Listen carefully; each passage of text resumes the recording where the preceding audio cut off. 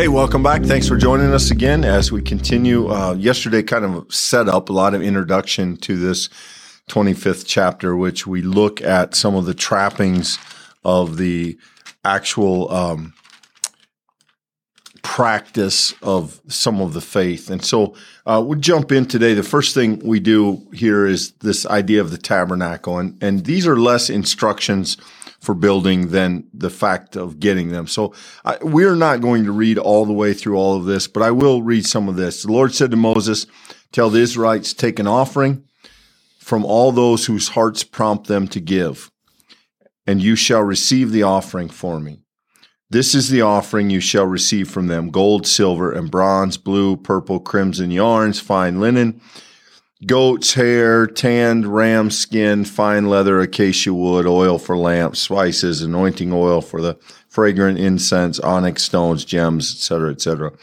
And have them make me a sanctuary that I may dwell among them, in accordance with all that I show you concerning the pattern of the tabernacle and all of its furniture, so you shall make it." We talked a little bit about this yesterday, the idea that now with Egypt in the very distant past, the very far in the rearview mirror, with the idea of moving toward the promised land, of the idea of being in a new reality, Israel now, at God's urging, at God's command, begins to turn their thoughts toward what is the appropriate practice of faith? What is the appropriate response to what God has done? And we begin with this idea of a dedicated space, a holy or a sacred. The word sacred means set apart.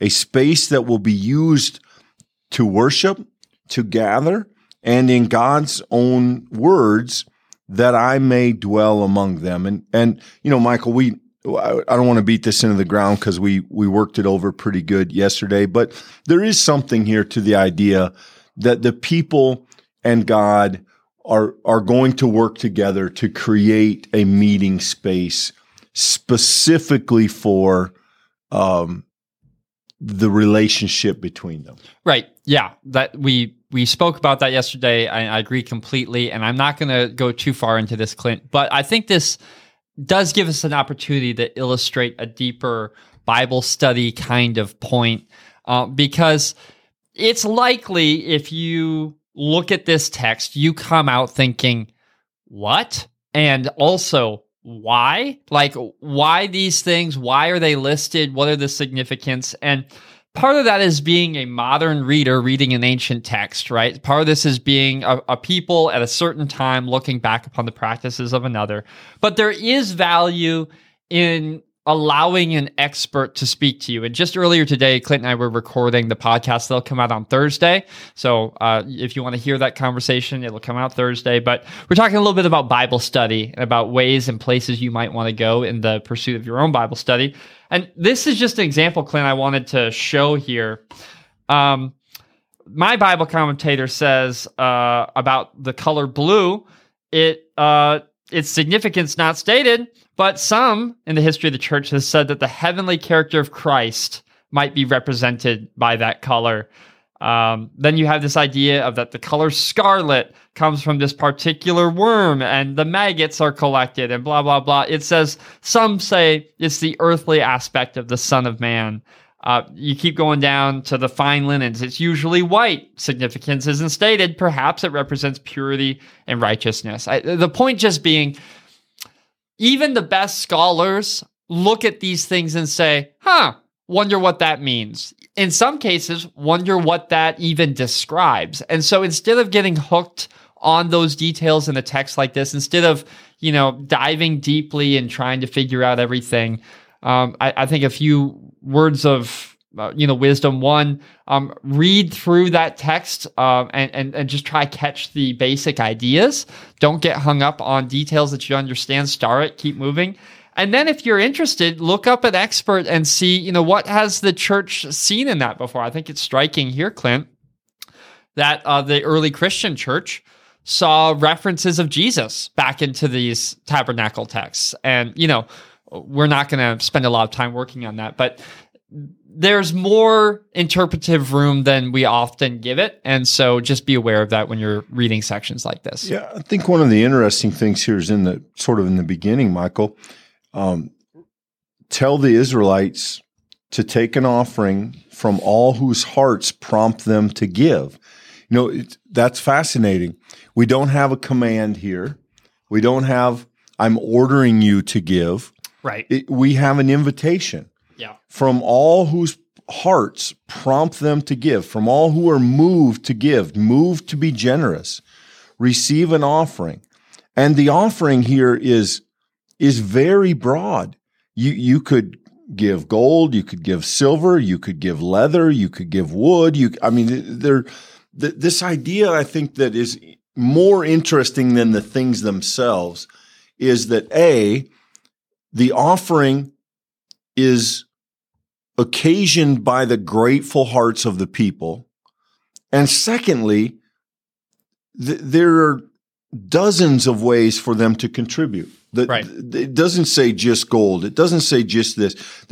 That for those whose hearts prompt them to give, there are multiple ways that gift can be accomplished. And, I think that's the kind of conversation that you can bring forward out of a text like this. We may not have much need to talk about giving acacia wood or tanned goat skin, but the idea of a grateful heart and multiple ways to express it is, I think, a place where the church could say, yeah, that still rings true. Clint, one of the ironic, I think it's kind of funny things about a text like this is we talk about the tabernacle, about how amazing it is here, that it says that God will actually dwell among them. That's verse 8 here. I think that's really, really a powerful statement that God's going to accommodate the people like that. But, realistically, this is different in the church. Some churches do spend a great deal amount of time talking about the tabernacle and helping to illustrate how that is reflected later in the temple. And there's some interesting theological, historical things there for sure. But if you want to talk about broad culture, Clint, nobody cares about the tabernacle. Outside the church, nobody cares. But interestingly, you turn to the Ark of the Covenant, and there's an Indiana Jones movie about that one. And it's one of those interesting things where you are sort of walking along normal biblical ground, things that are maybe a little hard to relate to. And then suddenly you get to the Hollywood section where people have spent time and they're all worked up with opinions. And it's funny how quickly that changes in the study of the scriptures. There's a sense in the scope of the whole story, Michael, where I think, the tabernacle in some ways comes and goes. It's important in the wilderness. And then once we're in Israel, we're in Jerusalem, now Solomon builds a temple. Right. And the temple becomes hugely important in the scope of the Israelite story. But the ark really is that way from the beginning. I mean, there are multiple stories about the Ark of the Covenant throughout, not just Exodus, but throughout the rest of the Old Testament. And you have here this idea that it's acacia wood. It's, not up on my cubits, maybe the Bible, maybe the study Bible here, but it's 2.5 cubits long, cubit and a half wide, cubit and a half high. So it's a rectangle. It's a box. It's covered with gold. It has rings on it that are also gold. You put poles through the rings, and that's how it's carried. You may remember that there's a really strange story about David trying to put the ark on a wagon and an oxen stumbling and a man named Uzzah touching it and being struck dead. Well, that it was intended to be carried with these poles that go through these rings. Then there's the idea of the mercy seat. There are these cherubim, kind of these angelic type figures that are on top of it, and they face one another. I don't know, Michael, would it be possible to see if we could Google a quick picture? Yeah, we'll bring that. And I mean, obviously it would be a guess. We don't know exactly, but the ark becomes an extremely important relic or article of Israel's faith. It comes to be understood as a physical manifestation of God's presence, so that in the ark there is the power of God. And in the temple, when the temple gets built, the Ark of the Covenant goes in to the Holy of Holies, the center part and most secluded, off-limits part of the temple. Only the high priest can go in, and he can only go in once a year on the Day of Atonement to throw blood on the Ark of the Covenant and to work toward the forgiveness of the sins of the people. And if, there is even one tradition that says that the high priest went into the Ark of the Covenant room, the Holy of Holies, with a rope tied around his foot, so that if he messed up and was struck dead, they could pull him out without anyone else having to go in there. It's not clear that that's accurate, but it is a church legend, a tradition that comes from those days. But it's hard to overstate the importance of the ark. That's probably a very the craftsmanship on that looks like probably modern tools. We do or don't know if it would have been quite that finished, but that's the idea. You see there the box, the wings facing each other, the idea of the mercy seat, or the cover really on the top. Inside the ark, you're going to have the staff of Moses. You're going to have some manna. You're going to have the tablets of the Ten Commandments. But it's hard to overstate how sacred this object becomes to the people of Israel.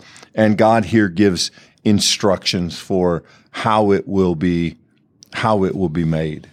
Well, so Clint, actually, it's a thing like this ark here that makes it so difficult in the New Testament for the Pharisees and the Sadducees to get their mind around Jesus, because ultimately it's things like this. And we're not limiting it to the Ark of the Covenant, but here we have the physical presence of God. God promises to be present to the people in the midst of their carrying this thing with them in their journeys.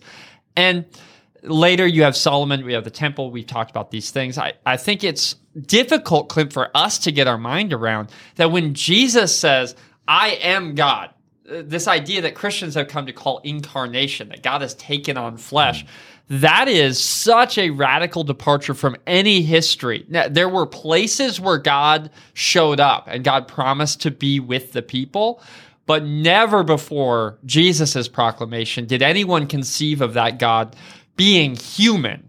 And so the covenant, yes, is this sacred relic, this sacred container that the people carry with them, the presence of God and the reminder of God's faithfulness.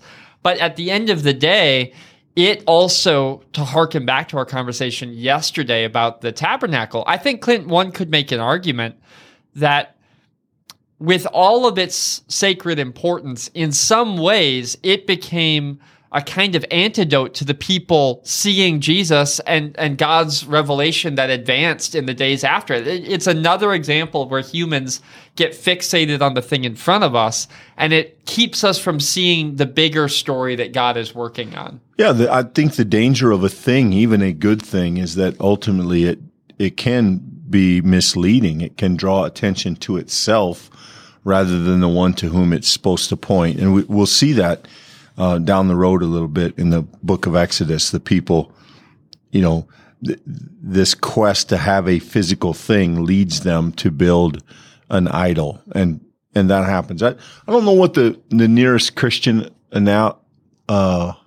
analogous item would be, Michael. Maybe the Holy Grail. For a long period of Christian history, there was this search for the cup of the Last Supper, the idea that it possessed spiritual powers, that it would, extend your life or purge your sins.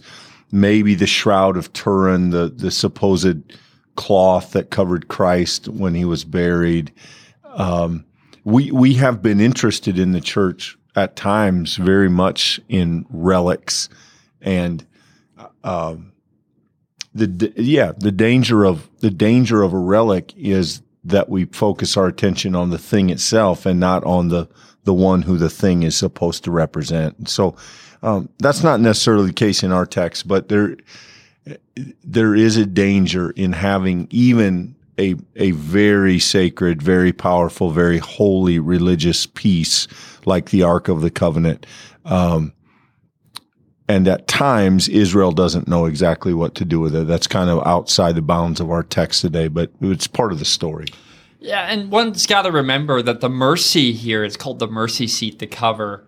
The mercy is in some ways keeping the people from seeing the power directly. There is a shrouding in this ark that is worth noting, that in the same way that when Moses went up to the mountain was covered with smoke, there's this belief that one can't see God, one can't come into the presence of God's power, certainly not without a deep sense of reverence and awareness, even a kind of holy fear. Here, there's a kind of mercy of having that covered, contained, that the human is in some ways mediated between that contact with God. And I think that is another thing that Christians came to scandalously proclaim, is that God removed that medium. God removed the middle when God sent his son. And, that, once again, we're getting very nuanced with the thing of the Old Testament connected to the theology of the New. But, this is what early Christians wrestled with when they came to these scriptures as their own. Well, I think what's interesting in a book like Exodus, we'll see this very differently in, say, Kings and Chronicles, where they're talking about the temple and things that won't move. But here, the tabernacle, the ark, these are things designed to travel with the people. And so they reinforce this idea that God is present. And to some extent, that's part of the power they represent, is that they move with the people as an almost living reminder that the people are not alone, that they're not abandoned, that God is with them. They take this ark with them, and it represents God. They set this tabernacle up each and every time they move, and they now have a familiar space in a new place. And there is when we get to the temple, there's permanence. That the temple's not moving. But here in the Exodus story, which is all about the journey, you have all of the things that are going to be described are things that go with the people. And I think that matters. I think that's an important theme. I think you just named this episode: familiar place, familiar space in a new place. I think that's an unbelievably apt summary there. Maybe. No, that's really good. They haven't built the tabernacle yet. Yeah, but the idea... It's a good phrase. It's a good phrase, because the idea that the people find familiarity not in the location or view that they look at, but rather in the one who's gone with them, and these the symbols that point them to him, that's good. Yeah. Yeah, that's connected. All right. Well, friends, thanks for being with us. Thanks, everybody. Certainly would love to see you tomorrow. Take care.